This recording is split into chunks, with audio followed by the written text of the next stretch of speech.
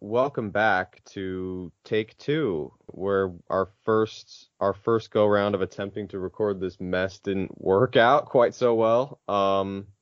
I had a whole intro planned about like it was a joke about Derek Brunson as Cisco because he's like died. It was so funny. It was really funny, and it's like too bad that I can't make the joke again the second time through. But that doesn't matter because we're not even here to talk about Derek Brunson this week on the Fight Site MMA podcast. We have once again brought in a guest and a friend of ours, Tumen Tushinov. I nailed that. Our good friend Tumen. Say hello. I just have one thing to say. It's you've done your best, Danny. Thank you. And the thing I was meant to say is in the aftermath of the last week's event, we should normalize jabbing up southpaws. We should, and fuck's sake, I'm sorry. So was it just one thing you wanted to say, or? Oh Christ. This is the lay of the land for this week. Because when Derek Brunson fights, and then in the following week Derek Lewis fights, we are truly completely without ammunition. So that basically means that we have free reign to talk about whatever it is we want to, which is tons of fun. I am here with my co-host as always, Sriram M. Morella Duran. Did I say that right? Yeah, we put a lot of stress on you with the names, don't we? This is a very stressful week. So this week should be a really fun podcast because we brought Tumen on specifically, and I had an idea for a podcast topic that was going to be that I wanted to do for weeks now, and I just had never I couldn't think of what are we gonna when can we slot it in? And Tumen is just one of the funniest guys in this sort of circle of Twitter MMA analysts, which is a massive circle, as you can probably well imagine. And he's one of the funniest. Way to put the pressure on me. I've had the joke prepared for the intro as well. And then you said I'm the most funniest guy ever. And now I just... and I've lost it. For context, Tumen is the one who wrote the guest posts about how much he hates the UFC's business practices, which is awesome. They were both brilliant articles.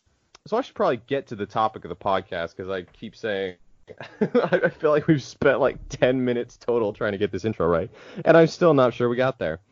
But this week should be really fun. We are going to discuss the worst game plans in MMA history. Now, as always, because Surim and I are required to and we're paid to, we have to sprinkle in a little bit of contextual analysis for the sake of you hardcores out there. It's what we do.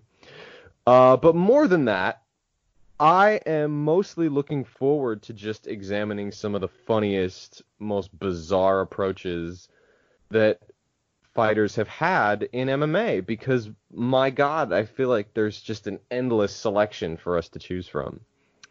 Would you agree, Surim? Yeah, I mean, I think, as I mentioned in the last podcast with Connor, I'm not going to try to pronounce his last name again because that's going to make him mad, but I mentioned in the last podcast that really game planning is something that you shouldn't really expect from fighters as much as it is like a pleasant surprise. And I think this episode is kind of going to show a lot of bad game plans. They just aren't game plans, where if you look at someone who actively plans for a fight, they generally tend to be good at it because at least they've thought about it. It's very interesting to see how those can go horribly, horribly wrong. That's kind of why I think this is going to be fun, because part of the enjoyment here isn't just there are definitely fights we can look at and be like, oh, this person clearly had no game plan. They didn't know what they were getting in for. They didn't have any real concept of what the fight was going to look like. But that is not why we're here, friends. We are here to discuss the game plans that people actually sat down with their coaches, thought about, and went out and tried to execute, and it went horribly, horribly wrong. And in fact, as we're talking about this, I just thought of another one. We don't even really have to go into it, but Tumen, I'm sure you have your own thoughts about this one. Valentina Shevchenko versus Liz Carmouche. Well, I've had a list compiled of all the game plans I've thought about, and one of the honorable mentions is anyone who lost by KO against Valentina Shevchenko. because really, in order to do that, How do you get there? It's like, yeah. yeah, it's like your entire game plan must be revolving around like trying to close distance so fast and so harshly that you get knocked out. Priscilla Cashware narrowly avoided this dishonor. Clearly, she was smart. Oh yeah. God damn. We could just talk a bunch of Valentina opponents, but that's boring. No, I want to talk about like funny ones. Like there has to be ones that aren't just like, I don't know. I feel like Jessica Ai's gameplay, yes, it was bad or whatever the hell she came in with, but she was never going to win that fight anyway. I'm talking about game plans that people came in with, and they're like, this is it. This is how I win this fight. I've got it on lock, and it just falls apart catastrophically. So I'm going to pitch it to Tumen first. I know he's got like 18 in the back of his mind. Tumen, please. Well, throw me a bone. I've actually really struggled to come up with this list because my criteria were fairly strict. I've been trying to find game plans that were bad conceptually due to either shot discounting, incorrect strategy, or tactics. And my picking process was tied to the points I was trying to make about like process and lack of process, which is tied to the last week's event. I suppose there's not a lot of genuinely bad game plans that failed due to a bad strategy. Most of the historically bad game plans, in fact, mean a total lack of a game plan, as Sriram had mentioned, because so few fighters and camps actually think about those fights in these exact terms. And so I guess we'll take it from the bottom or from the top, because, okay, let's take it from the top because the top at least makes sense. It's going to make less and less sense as it goes down because I've struggled to actually find anything. The first one is Dustin Poirier versus Khabib Nurmagomedov, which is, I think we all can agree on, because it's a total failure of camp, incorrect scouting, disorganized corner work, failure to nail down a strategy at a conceptual level, and and genuinely just Dustin Poirier being his big, dumb, sexy self, where he actually didn't know what to do. That was the problem. Yeah. And the second one is Tyron Woodley versus anyone. We should dive into that first one because there's actually avenues to explore there. I'm glad you brought up the point of like disorganized corner work, because that was something I didn't come to that until after the fact. But you're absolutely right. Full disclosure, I generally watch fights on mute. You know, I probably put some music on in the background, or I may have a TV show rolling, whatever, just something to kind of, some noise in the background when I watch fights. But I don't really listen to the commentary anymore because it's just gotten so egregiously bad over the last few years. Yeah, but so I sometimes don't hear the corner work until, like, you know, after the fight or long after. But what was it specifically in the corner work of this fight that was conflicting and disorganized? Yeah, I'm so bad with names. I actually don't remember any other coaches aside from Mike Brown in Dustin's corner. Yeah, Dia Davis, I think. Yeah, and the thing was, Mike Brown would tell him, like, stop, like, backing up and go forward to, like, just punch the shit out of Khabib. And the other one would like, give him the opposite kind of instructions where Dustin's... I don't remember exactly what they said, but I remember it being confusing because Mike Brown would say go forward and punch the shit out of him, and the other coach would say, like, no, stay on the outside, pick at him. And Dustin's brain just went haywire in that moment, and he would try to do both at the same time and, like, leave his entire lower body on the outside while his hands were swinging forward. It looked like he was trying to, like, it looked like he was trying to swim into Khabib's face. That's so true. Yeah, he was bombing from, like, way on the outside. We talked about this for him. He was like, It was so weird to watch. It's like, I mean, if you showed someone that fight in isolation, you're like, yeah, this guy's supposed to be one of the most capable pocket boxers in the sport. People are like, really? It was so weird. it's just the entire fight from Dustin is just the only thing I can say about it is, but why? Why are you doing this? What was the concept behind this? Like, I mean, I'm sure you've mentioned it before, but on a conceptual level, the most foolproof approach against Khabib is to basically just pressure him, either pressure him or stay on the outside, and like it's one or the other. And staying on the outside is like essentially the worst thing you can do against him if you're not a masterful outside boxer. That goes without saying. But Dustin looked scared of a reactive takedown that never comes. And everyone, well, that's not only Dustin's fault. It's basically just everyone thinks that Khabib is going to take you down from anywhere, and he never does that. Right. So that's why I consider this a failure on the most basic conceptual level, even about thinking how you should win. Søren, what do you think? It's the weird sort of fight where you could look at everything that a fighter could like theoretically do against Khabib, and like he just did none of them at all. Like the line for the fight was pretty wide, and I think a lot of people picked Khabib just on presumption, like, oh, Dustin, he wasn't good at keeping Eddie Alvarez off him, for example. But there were some things Dustin could do to like not get completely squished and like kind of moderately squished. And he just didn't do that either. Like the guillotines were the worst for me. Like the rest was bad. The guillotines was just thorough brain deadness. I know these are supposed to be funny, but that just made me sad. It is funny because you can think about it that in terms of Khabib is probably homophobic, and maybe Dustin was employing a psychological tactic against him by trying to take him down. No, that's good. That's actually, I think Dustin is way smarter than we give him credit for. He's a smart fighter. But I think here's the thing. I was actually thinking about that fight a few days ago. And especially when you talk about the reactive takedown that doesn't show up.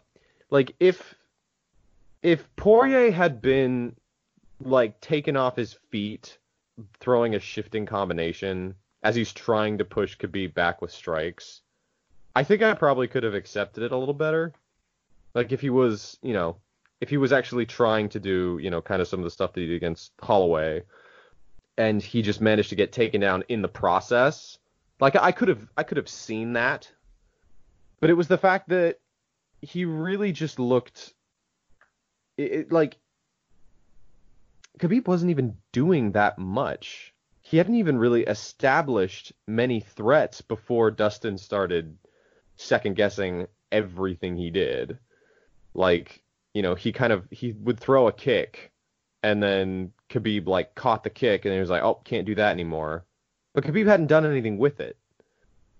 And then, he tries to like throw big shots from the outside, and, they miss because Khabib is too far away to be hit. And he's like, okay, maybe I shouldn't try that either. Like, and then by that point, he's just sort of getting walked. He's just sort of getting walked down in the process. He was just so anxious about Khabib getting close to him. Yeah, very weird. I reiterate that. Who's homophobic now? Out of the two of them, since Dustin tried his damnedest to try away from him. I mean, it was a win on reputation. Yeah, I mean that's the thing, right? Everyone discussed this. Khabib has an aura of a champion, and everyone like who fights against Khabib fights actually against an imaginary Khabib that exists in their head, and not the actual fighter that's in front of them. And that's a real thing, and that leads a lot of people to make mistakes against them out of just sheer shookness, I suppose. Yeah. Yeah, I mean, like that's the thing. I feel like we've kind of talked about this fight to death over the time that we've done this podcast, but it is true. Like it is a bizarre one. The whole like staying long. No, you need to push forward, and Poirier was like, yes. He tried to swim into Khabib's face. He tried to swim in. It's like, this is not the stuff that was ever going to... I mean, the fact that Poirier managed to even hurt Khabib, that was the like, in some ugly-ass exchange, that was the moment where I was like, oh yeah, that was kind of your only chance, wasn't it? Like Well, clearly with the approach you came in with, like catching Khabib in a messy exchange and like hurting him was your best chance because you didn't have any way to like build structures to get to the places you need to in this fight. That much was clear. that's the thing with the bad game plans that I've came up with. It's not exactly like just well, they are bad game plans, but they also game plans that actually personally offend me because most of the time the fighter has a weapon or a tool set that can grant him victory, except he doesn't use it or uses it incorrectly because Dustin had every chance of beating Khabib if he used his fundamentals, so like ringcraft and footwork in a correct way. But obviously, I suppose that's just asking a fighter to do something he never does and never did. Yeah, kind of hard to pick someone to do that, right? Yeah, it's like saying that Conor McGregor beat up Mayweather if he actually was a boxer. It's kind of in the same vein. Yeah, it's true. Serum, this first segment probably bummed you the hell out. So, I'm gonna try to raise your spirits a little bit. What is your first pick for terrible MMA game plans, and why is it Tyron Woodley versus Kamaru Usman? Yeah, Tumen's list kind of took all of mine, which were Tyron Woodley's entire fight catalog, but Woodley Usman, yeah, I think that's a good one to start. You don't have to. I didn't know what yours was. I figured that talking shit on Woodley was probably gonna raise your spirit a little bit. Yeah, I mean, I'm kind of over the Dustin one just because he's looked good since, and I don't expect guys to look good off bad losses anymore. But the Fight Island stuff really did help with that. But I think Woodley's actually a good one just because it makes the point that Tumen made at the beginning, which is that the worst game plans are just no game plan at all. And it was funny because seeing Woodley get beat up with like the resigned expression of "Have I left my oven on at home?" is very, very funny to me. But it's the kind of thing where it looks like Woodley has a game plan for every opponent who falls into exactly what he does. And when they don't, it just looks completely pathetic and awful. Well, the thing about Woodley is fighting this negative makes my inner energies turn negative. That's why he's second place. Oh man, I'm glad we got a chance to do this because it's not like we talk shit on Woodley literally every day that we're on Twitter. But I think that the one thing that I will say I'm happy about as Woodley has gotten, I think it's fair to use this term, as he has lost 10 straight rounds, and if he's fighting Colby Covington, there's a good chance it's going to bump up to 15. Is the fact that like Woodley is this really smart fighter. He's so smart. He's got such good fight IQ. It's like, I mean, if you approach, yeah, probably bigger than his ass. If you approach Stephen Thompson and Kamaru Usman the same way, I don't think you're a smart fighter. I'm sorry, maybe it's rude to say that, but you're like, that's the thing with Tyron Woodley is that he approaches everybody the same.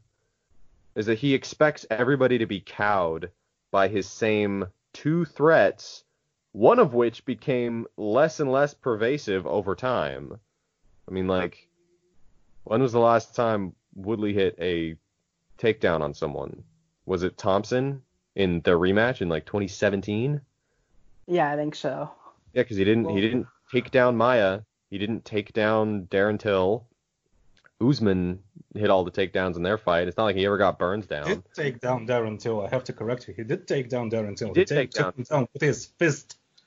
I mean, the thing about Woodley is that he pretty much approaches every fight the same, like you said. But isn't that the case with like basically the majority of MMA fighters? But the thing about Woodley is that he approaches it in an ass backwards way. Because the thing that wins most MMA fights is initiative, and he completely concedes initiative in order to like find this perfect right hand shot, and he for some reason thinks that it's going to like scare everyone away from him.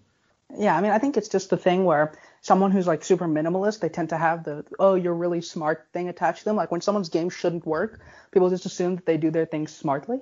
Where it like for Woodley, that wasn't it. And I think the bigger indictment of Woodley's fight IQ is like both Thompson fights, because the first one, it kind of worked, but it didn't. And the second fight, you're like, oh, both guys are going to improve and come back. But then they just did what they did the first time, but even less of it. So if you look at like actual trilogies that like are good and show guys that are very smart, it's the exact opposite of that. So like anyone who's saying Woodley's smart after Thompson 2, it's just an opinion that I have like no respect for. Yeah, that was the funniest thing, is that we all well, maybe in hindsight we should have seen this a little bit better, but there was some expectation that we were going to be like, oh yeah, they'll have learned something about each other. And it was the fact that they just, it was like every round was a reset. It's like, you had, there was nothing to build on, was the funniest thing. Yeah, that's the thing about, I wanted to make this point that in order to make a correct game plan, you have to have a system to build on. Like you have to acknowledge the set of tools your fighter has. And like, what is a process in my opinion? In my terms, a process is like a system of techniques and of ideally complementary techniques that allows a fighter to win the fight. And he uses them like in combination with his footwork and other fundamentals like this. And like Woodley, Wonderboy, and I guess Till ostensibly have this system, but they don't build on it. And as a result, there can be really no game plan. Like the only fights that they looked impressive in is basically the same as with Valentina Shevchenko, because it's just their opponent gives them the opportunity to utilize the tools they have, and not them trying to create opportunities and well, as I said, it's just fighting negatively, just conceding initiative until this initiative brings your opponent to you.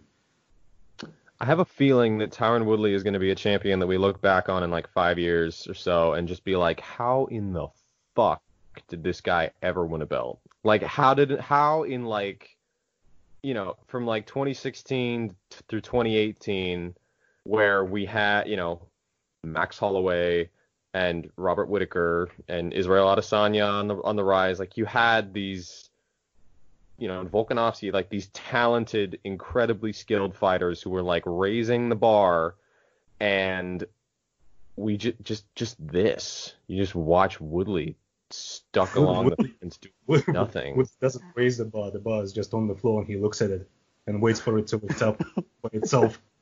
I have a feeling we're gonna look back and be like, God damn, what a terrible time that was.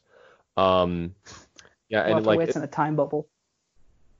The good news is, I mean, that's the thing, is it seems like it's popped. The good news is, like, now people have picked up on it and they're like, oh yeah, I guess he really can't deal with orthodox fighters or fighters who can clinch him, or fighters who just prepare for a right hand. Like, yeah, maybe he's not all that good. So that's a good one. Now it's my turn, and I'm excited because this is actually, and maybe I cheat a bit because this isn't a bad game plan.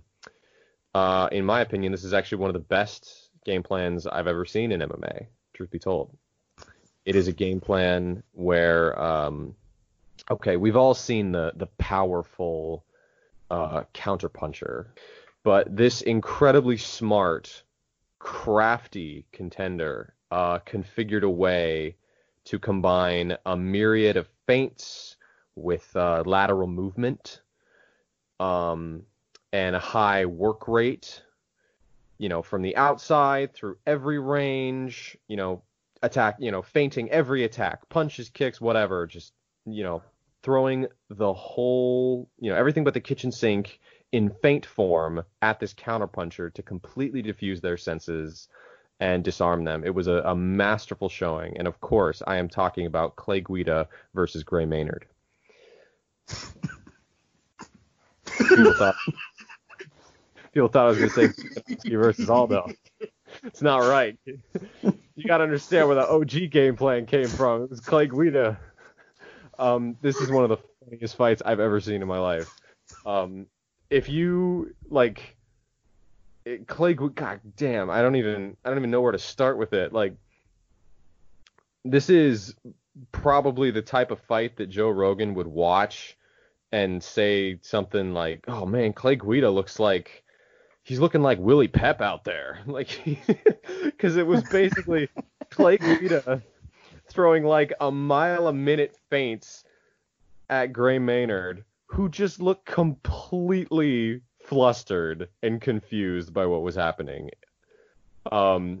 Guida like bobbed and weaved and moved all over the cage.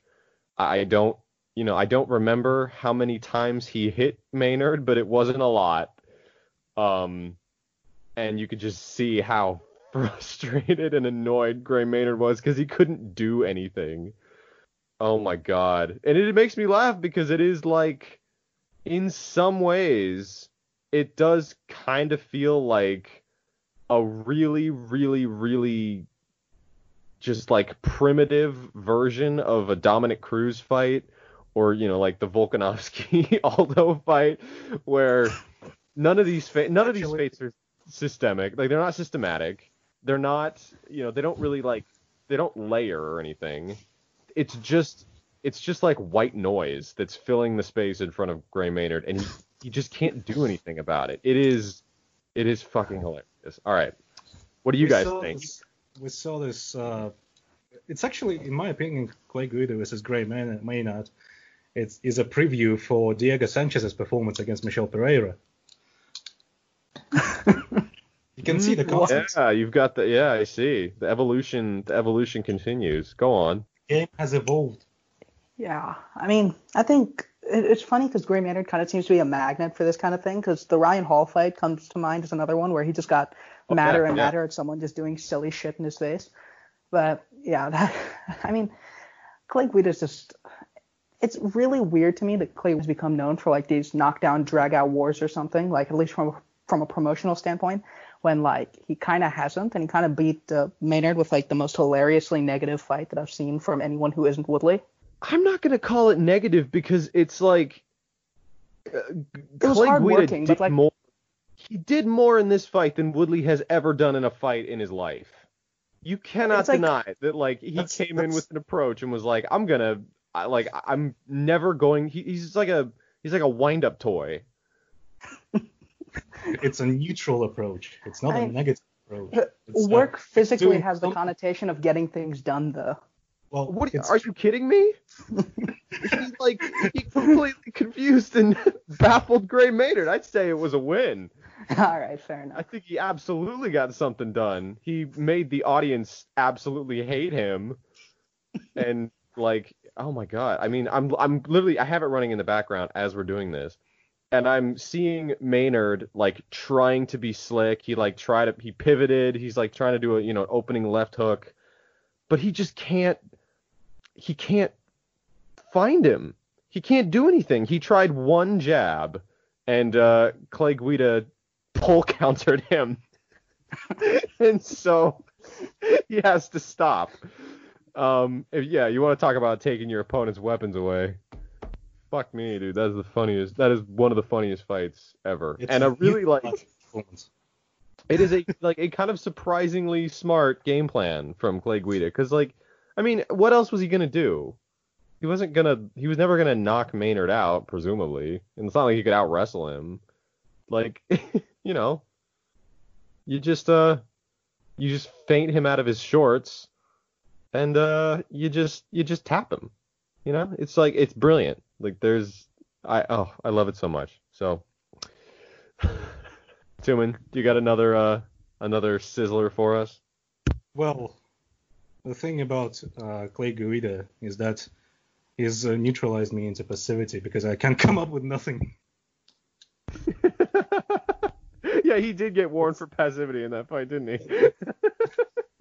The ghost of Clay Guida haunts us to the point where we can't actually make any jokes funnier than the actual fight itself.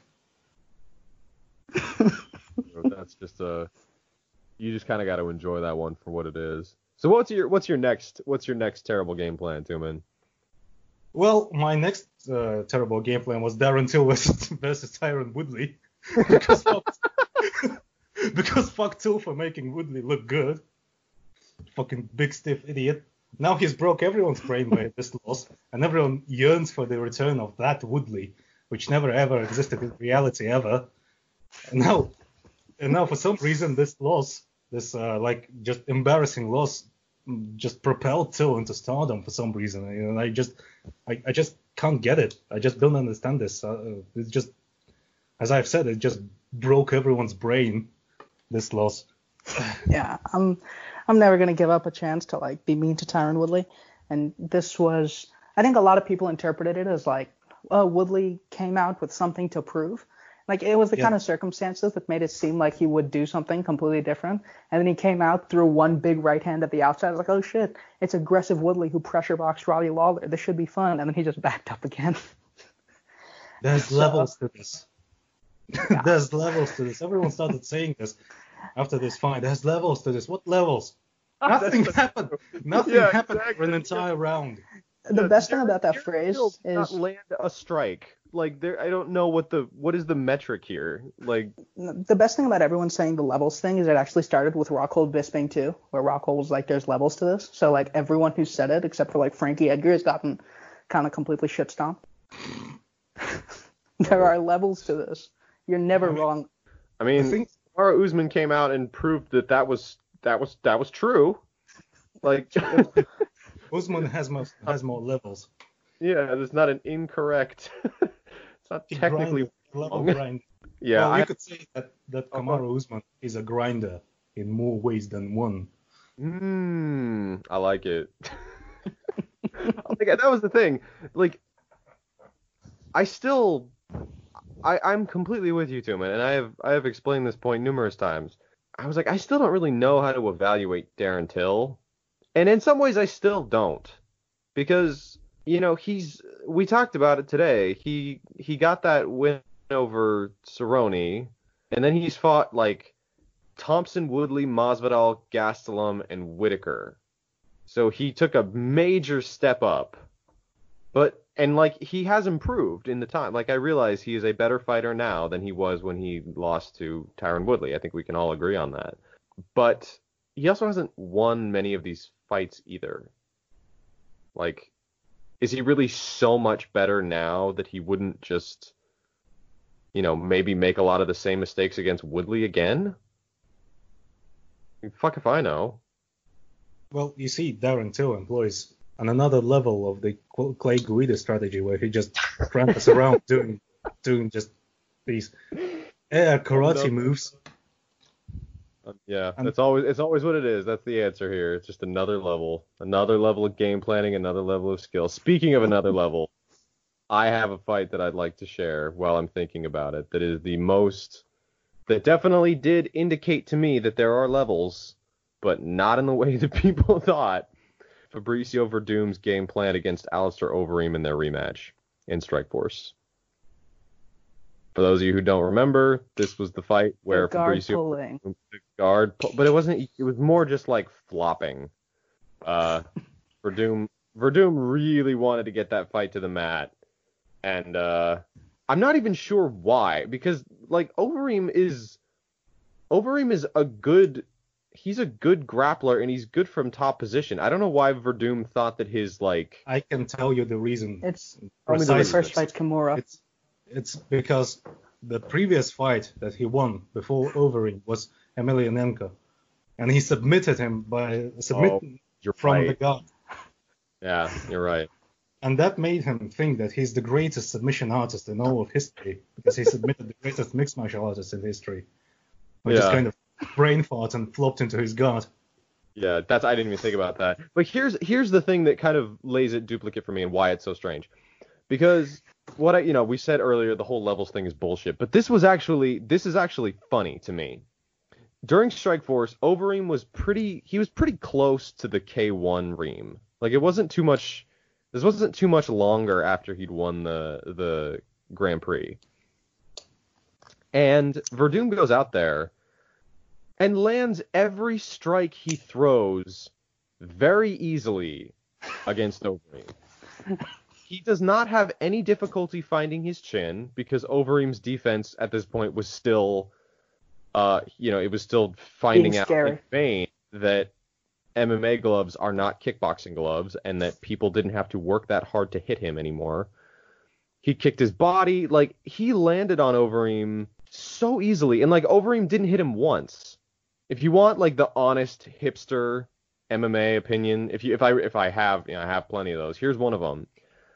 Verdum deserved to beat Overeem if you score fights correctly. If you weigh significant offense against non-scoring actions, Verdum landed the more significant offense. He beat Overeem. He had Overeem like shook a couple times because he hit him like every time he tried to hit him, he could. But the fact is, like that somehow didn't, ingratiate Verdum into striking with Overeem. He was still like so completely heart set on like he was just dead set on getting Overeem down to the mat. And so he would flop for guard like every 15 seconds. It was, God, it's bizarre. Well, that's the thing, isn't it? The thing with these game plans is just every time you go, but why? And the but why in here is him flopping to his back. And I think the reason for this, as I've said, is his victory over Fyodor Emelianenko, where I guess, he decided that the crown of the greatest mixed martial artist has been passed down from Emelianenko to him, and Emelianenko, of course, knew how to do everything, which he, of course, didn't, but he's convinced that by submitting Emelianenko, all the sweat that he's absorbed from trying to squeeze him as hard as he can carried like these just magic properties that would make him into a masterful all-rounder. And I suppose he wanted to punctuate that with a submission win over him as well, after piecing on the feet. Oh my God! And that's the other funny thing is that like when Verdum actually has Overeem in his guard, Overeem just kind of beats him up from top. Like that's the other thing. Like even when Verdum gets what he wants, it doesn't win him the fight as easily as striking with Overeem. It is the ultimate like. But why? I'm like watching it right now. Verdum just landed like a 3-punch combination, and Overeem did nothing.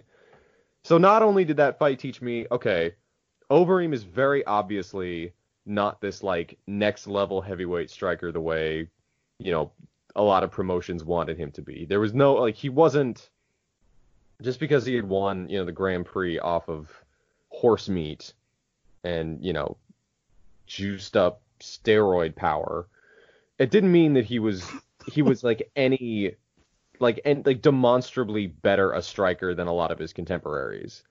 But it also taught me just how low the bar is at heavyweight, because there are some people who still maintain that Verdum is like a top 3 heavyweight of all time, and if that's the case, we may have underestimated how bad it is. You could say that the bar is too heavy. I like it. Sturm, what do you think about this winner? I think Verdum is the top 3 of all time is like kind of fair, but it's like Verdum was a fighter who always like kind of knew what to do against like the AKA types like Cain Velasquez and stuff. So this was it was really funny when like, because you mentioned this earlier as one of these, and I watched it again, and it wasn't like, it was hilarious and kind of painful to watch, because as you mentioned, it was like Verdum, he's not generally the kind to like lock himself into, I am a grappler, I have to grapple at all costs. Like he'll take it if it's there, but generally he's not that kind. So this one, he's just like, I can knock Overeem out, but how about I just like pull guard? It's the dumbest thing I've ever seen from him. And it's if I liked Verdum more, it would be more frustrating. And like it's kind of just a passive, hey, he's fine for heavyweight. So it was just really funny. Well, the thing about Verdum is that everyone thinks he's this a really smart, really crafty trickster, because he makes that funny face every time he's weighing in. And in fact, the only funny and smart and crafty thing he does is actually make that face and nothing else. I mean, I think the way to look at Verdum for me is that like he makes sense as a heavyweight against like as I mentioned, the AKA types. Because he kicks the body and he knows that heavyweights are generally kind of shit at counterpunching, so he can just like run forward with flurries. And he has a place where even if he's tripped or like falls down randomly, he can tap guys out. I wouldn't say he's crafty, but I would say the skill set that he has is smarter than that of many heavyweights.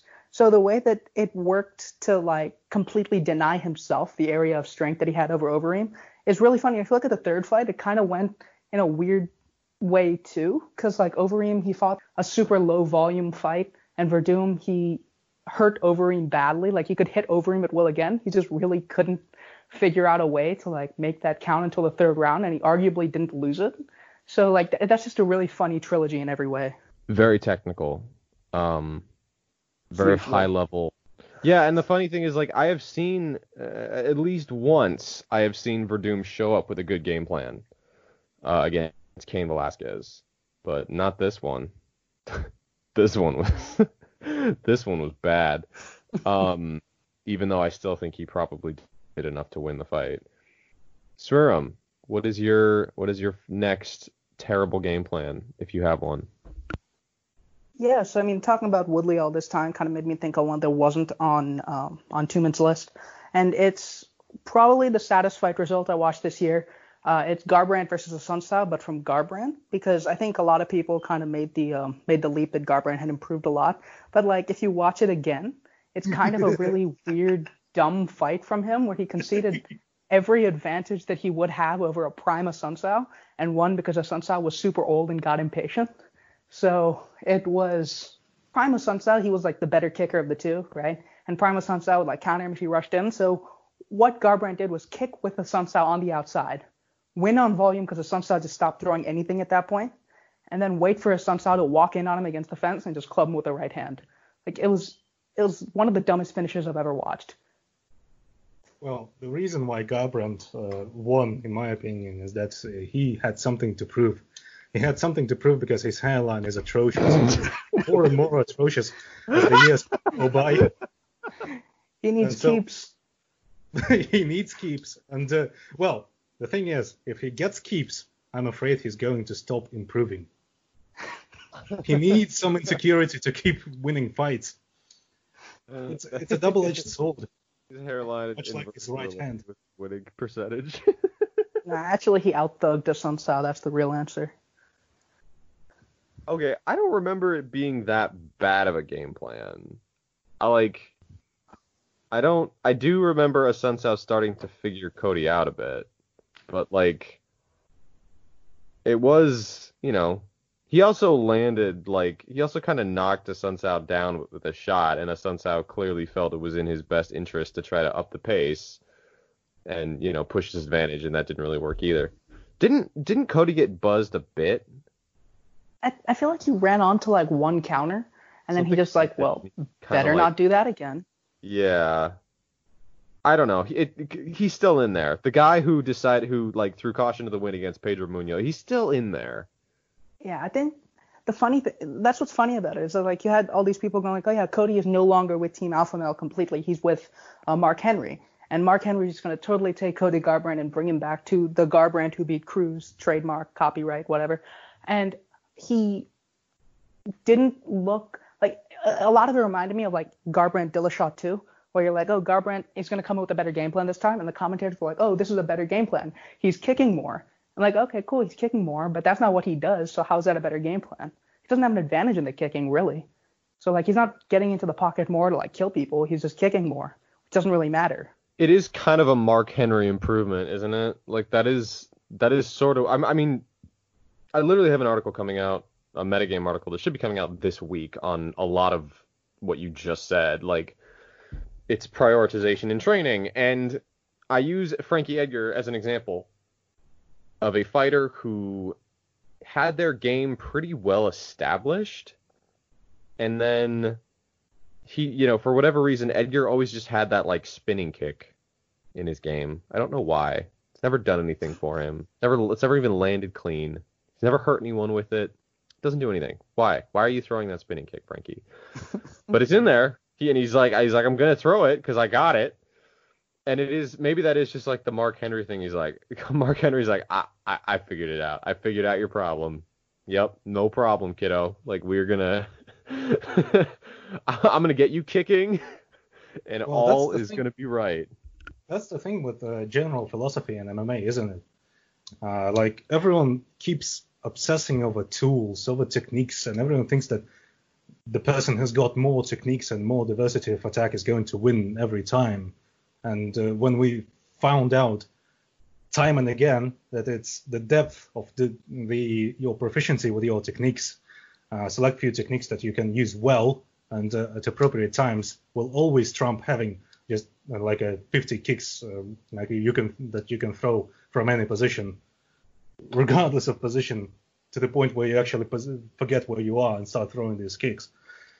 Yeah, but he threw them though, Tumen. I think you're missing the point here. He's matured because he can kick now. It's Well, very yeah, of course. It's another level of it's lower body level. That's totally what it is. Okay. Um, fuck, dude.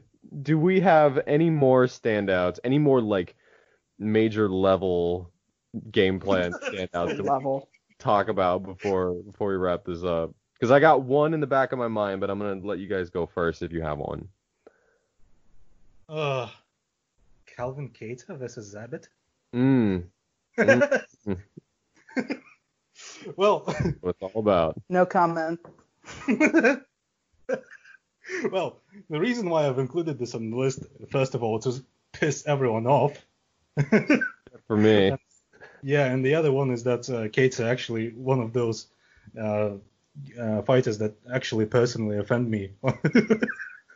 My dislike, I suppose, there's no real reason aside from my, I suppose, rational dislike of Calvin, which is, come to think of it, actually not irrational at all. My dislike stems from his camp's apparent inability to scout his opponents for him, which is why he Yeah. needs to spend 1.5 rounds trying to figure out what to do, and he just kind of runs around looking lost, much like he did against Stevens in his last fight. Admittedly, Stevens came out trying to pressure and actually cut the cage, but still, come on. Why are you getting why are you cutting? Yeah, why are you getting trapped along the fence by Jeremy Stevens? It's Jeremy Stevens, a notably not good cage cutter. Yeah, no, I feel kind of the same way, and this is one of the reasons I've always I don't like Calvin Kattar nearly as much as a lot of my contemporaries, because I get the sense that, I mean, he is clearly he's a finished product, and I get it. He's like 13 years into his career, but it is amazing to watch him just look lost for a good portion of the fight, and especially when he's fighting longer opponents who stay on the back foot and kick him and are good on the outside and are mobile. Like that slow start, that okay, what am I gonna do, just gets way exacerbated. Like maybe Kattar really is like a boxer at his core, in the sense that he really needs a slow start to for his own sake, for his own timing, to build his own attack pattern. But I've also illustrated before the risks in running that kind of game in MMA, and we've seen it before. And like I said, I have a feeling we're gonna see it again. I still don't like a lot of the things that Calvin Kattar relies on in a fight, and I think that it's the possibilities are ample for people who just want to sort of dissuade him from taking the initiative right from the get-go, that are able to sort of exacerbate his slow start, and then by that point they might just build up enough momentum that they just kind of shut him out. Well, that's the thing with the boxers, isn't it? The idea that a boxer needs a slow start to figure out what he needs to do. I mean, a boxer is a boxer is a boxer. Some boxers are slow starters, some boxers are fast starters, and or front runners. And the thing with Kattar is that he lacks, it seems like he lacks a process to get him where he wants to be, which is in the pocket boxing. And his footwork is fairly It's mechanically it's sound. Everything about him is mechanically sound. That's the thing. It's just his ringcraft is very like disorganized and very like. The thing about him looking lost is that he looks lost in more ways than one. Once again, it's that first of all, he doesn't know what he wants to do in the first opening minutes of the fight. He doesn't know. It looks like he doesn't know where he wants to be against this particular opponent, and he doesn't know how to get there. And he needs all this time to figure out either how to get there or to lure his opponent to him, and which is honestly where he usually looks best, just back foot countering, which he rarely does. Yeah, I'm gonna disclaim this by saying that I'm the only one on this podcast right now who does like Calvin Kattar and quite a lot. But I think the thing about Kattar, it kind of goes back to what I said at the beginning, which is that game planning is something that's more of a net positive than lack of it is a net negative.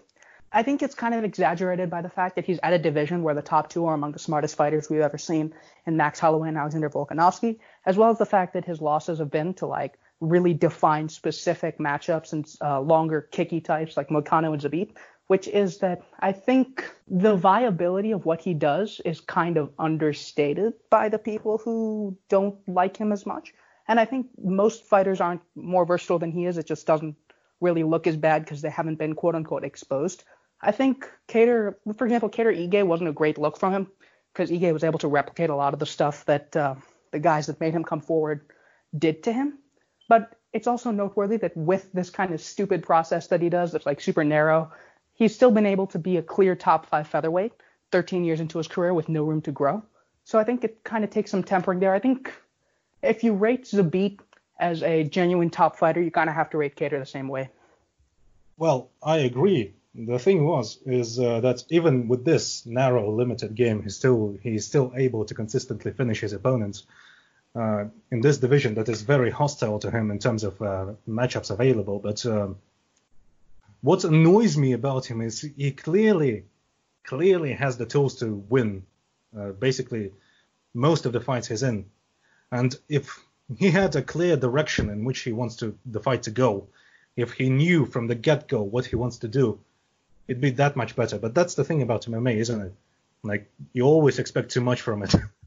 Because having seen MMA at its best, everything else is a letdown. It's like with fight night cards and prelims and everything else. Everyone is just like everyone just kind of throws shit at a wall and tries to see what sticks. And no one really comes in. Because what's the most common thing you usually hear from fighters when in the post-fight interviews? I don't usually prepare for a specific opponent. I just try to enforce my game, my things. Yeah.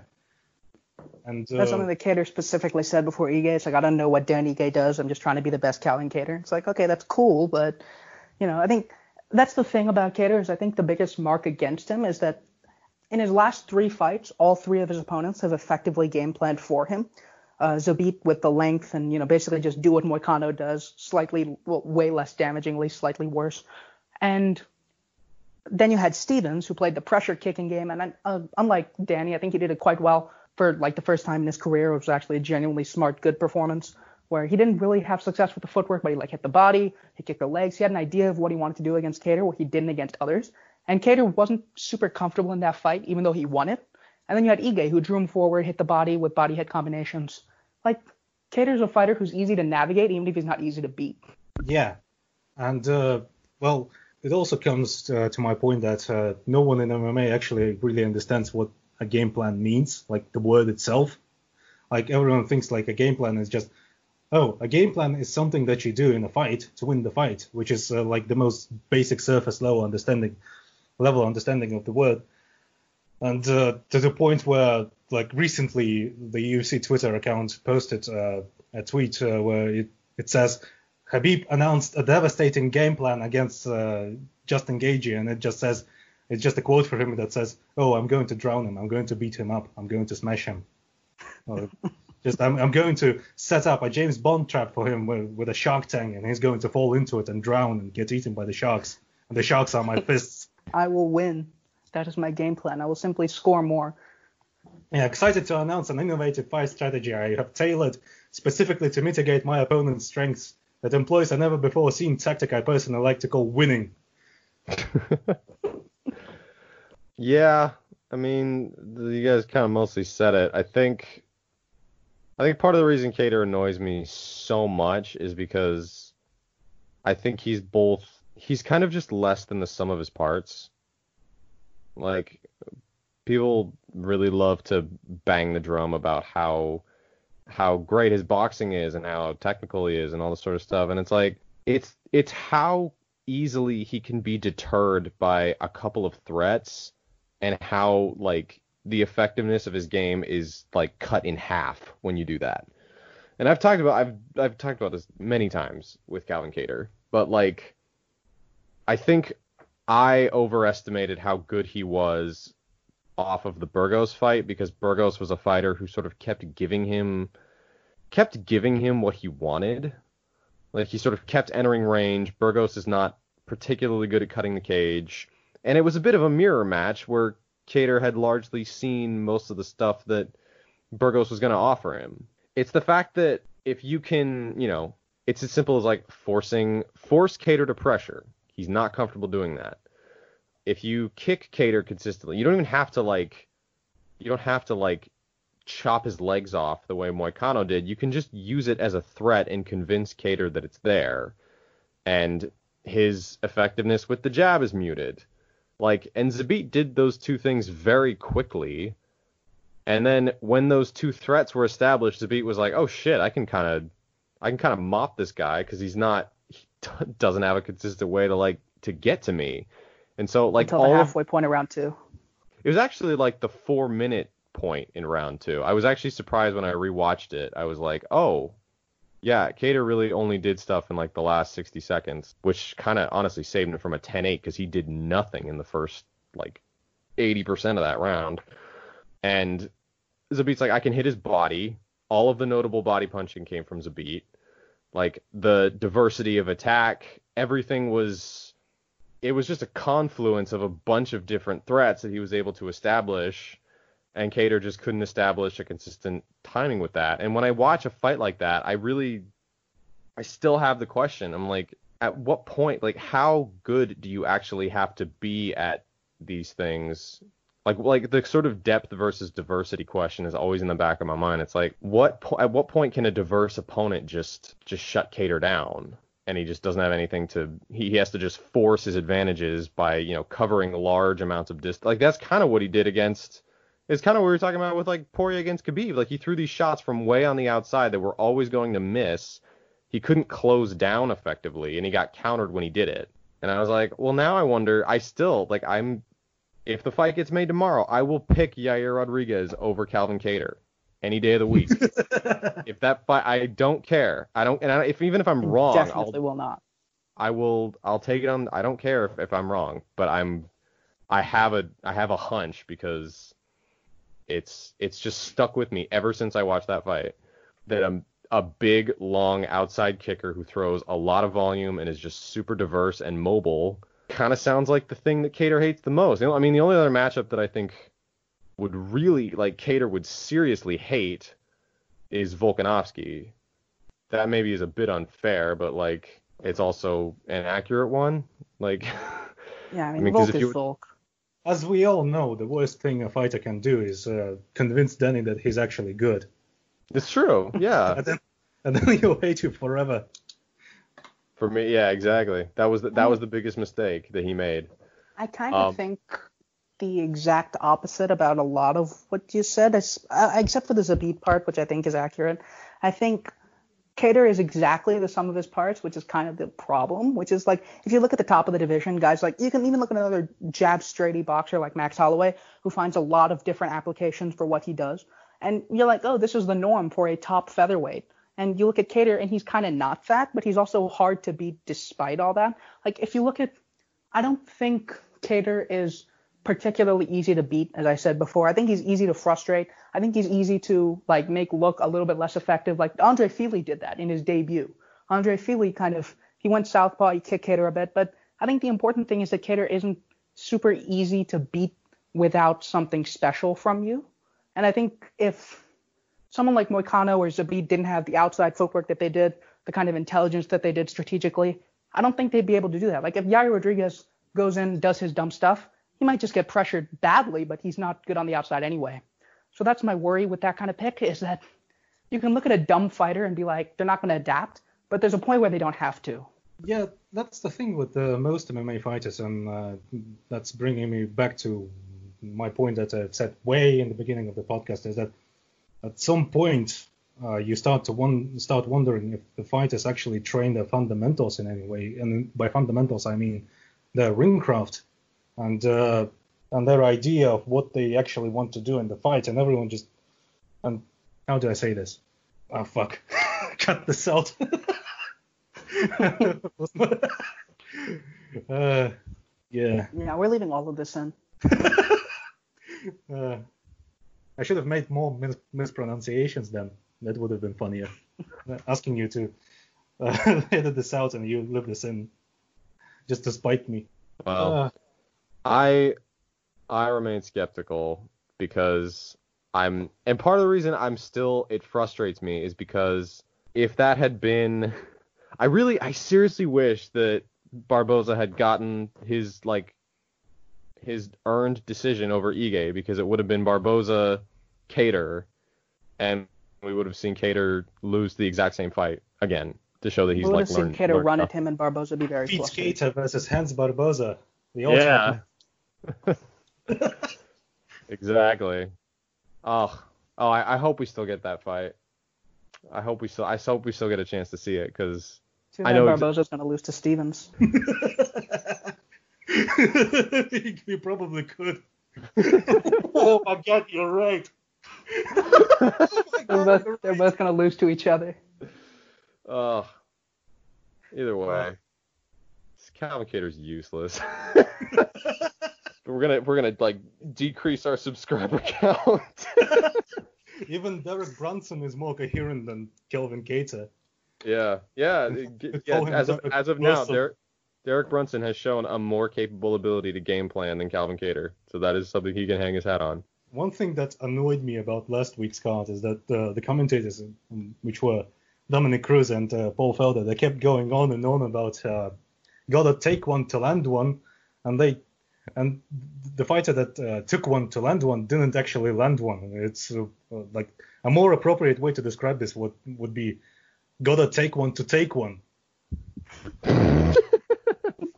I think you should write a letter to him. We'll publish it. A public letter to the UFC commentary team that says, I'm going to strap you to a chair and make you watch 500 Muay Thai fights in a row with your eyes peeled open like in a Clockwork Orange, you fucking idiot. That's how you know the definition of Muay Thai. All right. I think that's probably enough. We got Sherm all riled up. That was the goal. Sherm, do you have anything coming out about Calvin Cater this week? No, all that content's exhausted. I'll be sure not to share it on Twitter. Do you actually have any articles coming out, or? No, I don't think so. I've been painfully lazy since June. But yeah, do you have anything coming out, Danny? I do. I have a metagame article, and I think it's done. Yeah, it should be done. I don't know when we're gonna run it.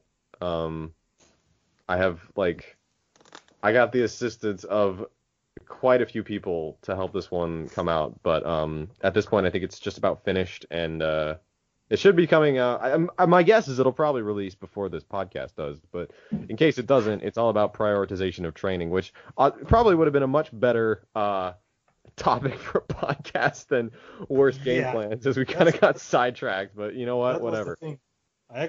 My pitch for this podcast was that, let's discuss game planning and process in MMA, like in general, and let's outline this very smarty pants approach to fundamentals and training and strategy and everything else. And then we just got stuck at discussing how Poirier was trying to swim into Khabib's face and how Woodley sucks. And also how we forgot to vibe about the nut shots last time. Oh yeah, the nut shots. What was that about? 15 nut shots.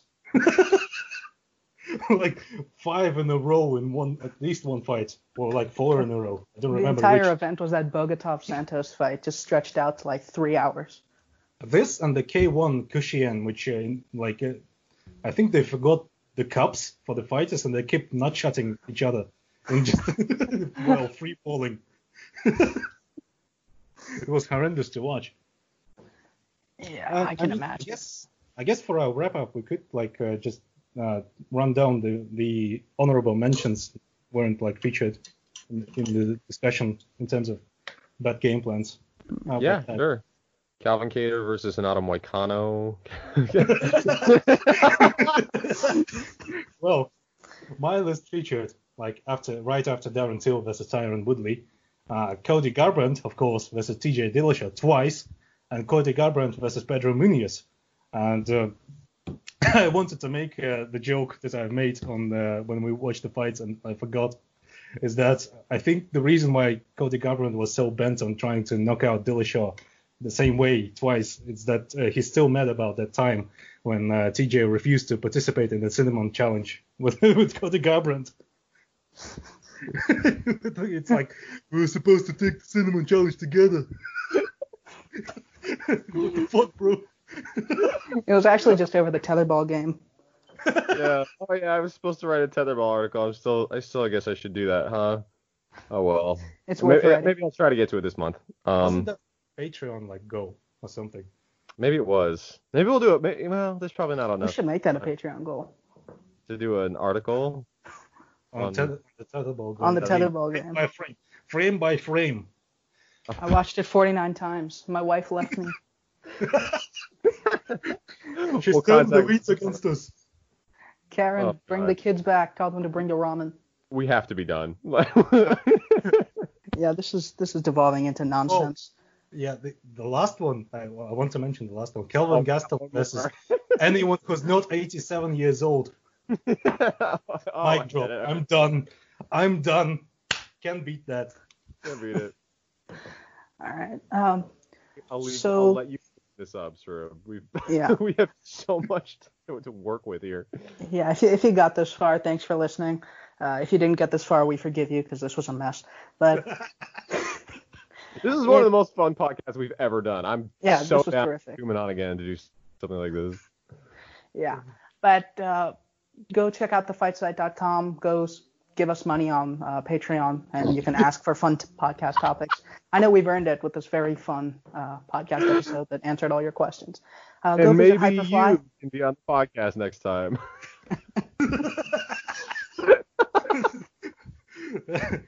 The only thing you need to do is to insult someone on staff. We're going to get fired. Make it Ryan. Make it Ryan. Make it Ryan. Insult Ryan. We'll bring you on immediately. Wow. Visit Hyperfly, who have graciously accepted to support this hilarious mess, whatever it is. If you go to Hyperfly through the link at the bottom of the website, you'll be able to support the channel, like, subscribe, whatever you do with YouTubers. But yeah, thanks for joining us. Bye. Yeah, thanks for joining us, and we'll see you later. Stay safe.